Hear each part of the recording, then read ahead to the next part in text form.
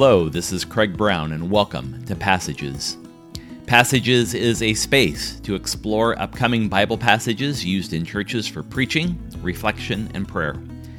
My hope is that new passages of God's grace will be revealed to us together. If you're a preacher or a person preparing to hear a preached sermon, Passages will shine a unique light on text used in the lectionary in the coming weeks. The passage I'd like to share with you today is Acts chapter 8, verses 26 to 40. It's the lectionary reading for the fifth Sunday after Easter, cycle B of the lectionary, which happens to be May the 2nd, 2021. There are three characters in this story, and I want to explore each character one at a time and talk about the dimensions of God's grace at work within each one of them.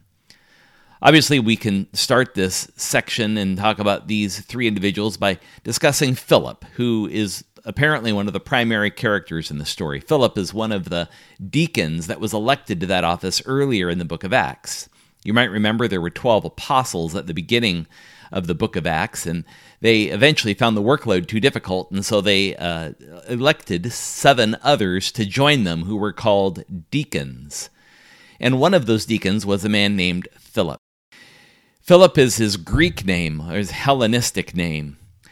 We don't know his background. We don't know a lot about his history. We do know that later on he goes on and he has 4 daughters who are prophetesses that the Apostle Paul later meets.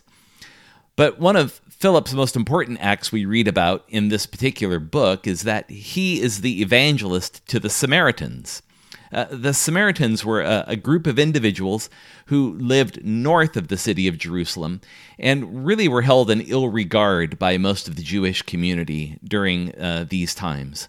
And there's lots of reasons for this, but the Samaritans were really regarded as the equivalent of sellouts. They were people who remained in the land of Judah after it was conquered by the Assyrian Empire and the Babylonian Empire. And they didn't hold to some of the same traditions that the Jewish community held onto. And so because of this difference in traditions, they were held in contempt by the Jewish community. Philip goes to the Samaritans and he proclaims the gospel to them, and they receive baptism, both by water and the Holy Spirit. And that's kind of where our story opens, is at the end of that Samaritan story with Philip. It says that all of a sudden the Spirit spoke to him and told him to take the road down to Gaza, which is an interesting request at that particular time because the city of Gaza no longer existed. To be honest, to be called to go to Gaza would be like being called to take a road to nowhere. It's in this setting, this road that goes from Gaza eventually down to Egypt, where all sorts of rich stories in the Bible happen. Stories that occurred around Elijah and Elisha we can read about in 1st and 2nd Kings.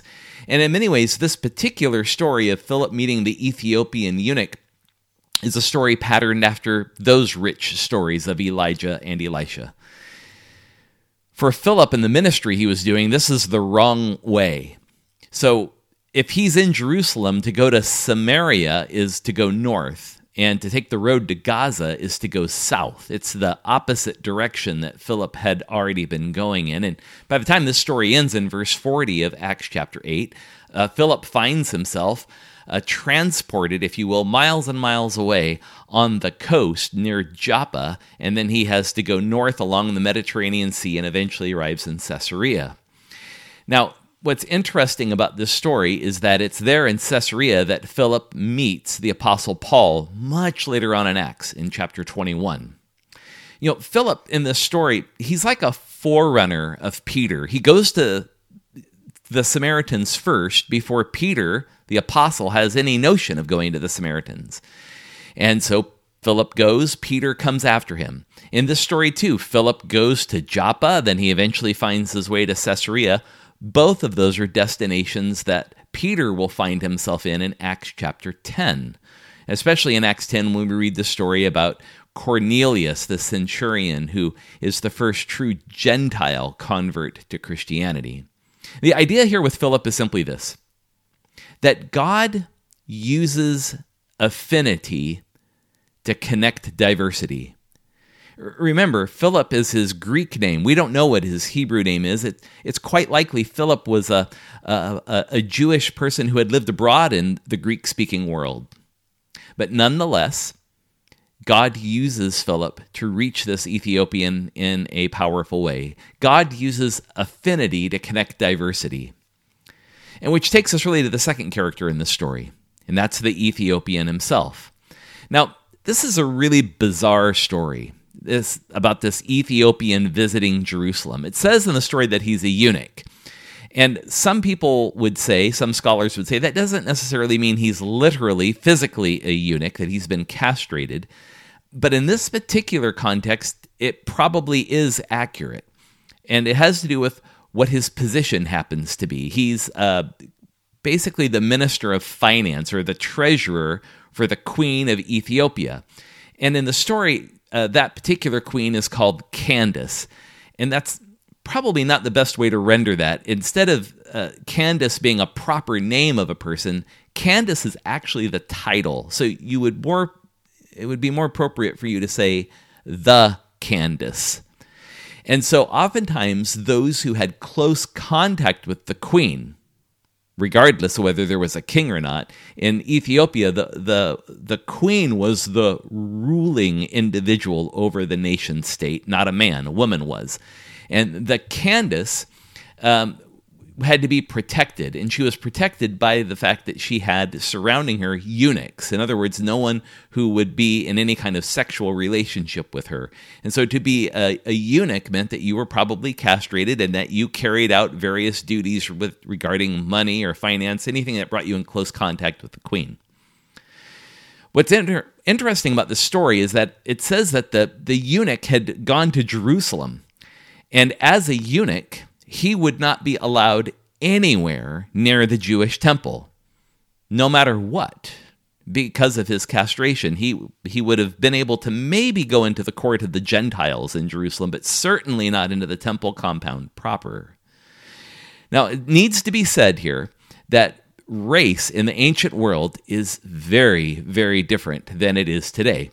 In no way would this Ethiopian, who was black from Africa, would he have been regarded as any lesser class of individual. No, he actually would have been regarded as somewhat exotic, a person of authority and stature. The place he's from is not the Ethiopia of the 21st century. Rather, he's from a location that's much closer to the area of the Sudan. In the Bible, this area, before it was called Ethiopia, was called the Kingdom of Cush, C-U-S-H. And what's interesting about this particular place is that in Greek and Roman maps of the day, this location is described as the ends of the earth. This is as far away as you could possibly be in the Roman Empire, and it was for that reason it was regarded as being somewhat exotic. What makes the story fascinating is if we connect this back to Acts chapter 1, verse 8, is this. Jesus tells his disciples in the upper room before his ascension, or on the Mount of Ascension, he tells them that they would be his witnesses to the ends of the earth. The Ethiopian literally represents those at the ends of the earth. Greek and Roman maps considered that part of the world the end of the earth. It was the end of the world as they knew it during their time. And so really what's happening here is a rich story that's not just about the individual, the Ethiopian. It's about Ethiopians, and it's about the ends of the earth, and it's about the way in which the gospel finds its way to the ends of the earth. It says that the Ethiopian is in a chariot, so immediately what comes to mind is some kind of a vision of Roman chariots rushing down roads at a high rate of speed. So it's always been joked that Philip must have been really fast at running in order to catch the chariot. The actual Greek word here really connotates more of a carriage being pulled not by a horse, but probably by an ox. It's moving quite slowly because the Ethiopian is reading a scroll from the book of Isaiah. Now, in the ancient world, one would not read to themselves. Reading always occurred out loud. And so Philip, if this story bears witness historically, would have no trouble catching up to a carriage being pulled by an ox. What's rich about this story with the Ethiopian is that it's patterned after Luke chapter 24, the Road to Emmaus story, which is a story that Luke also told in that gospel. Remember, Luke is the writer of Luke and Acts, and so these two stories are almost parallel with each other in terms of their structure, how they work, the rhetorical nature. There's like questions being asked in the story back and forth. And then, of course, at the end of the story, when Jesus vanishes in the breaking of the bread in Luke 24, very similar that Philip, after he baptizes the Ethiopian, he just vanishes at the end of the story. There's so many similarities to the Emmaus story. I'd encourage you to read it to get a sense of the kind of storytelling Luke is employing here. The Ethiopian is reading Isaiah, and he's reading the suffering servant story.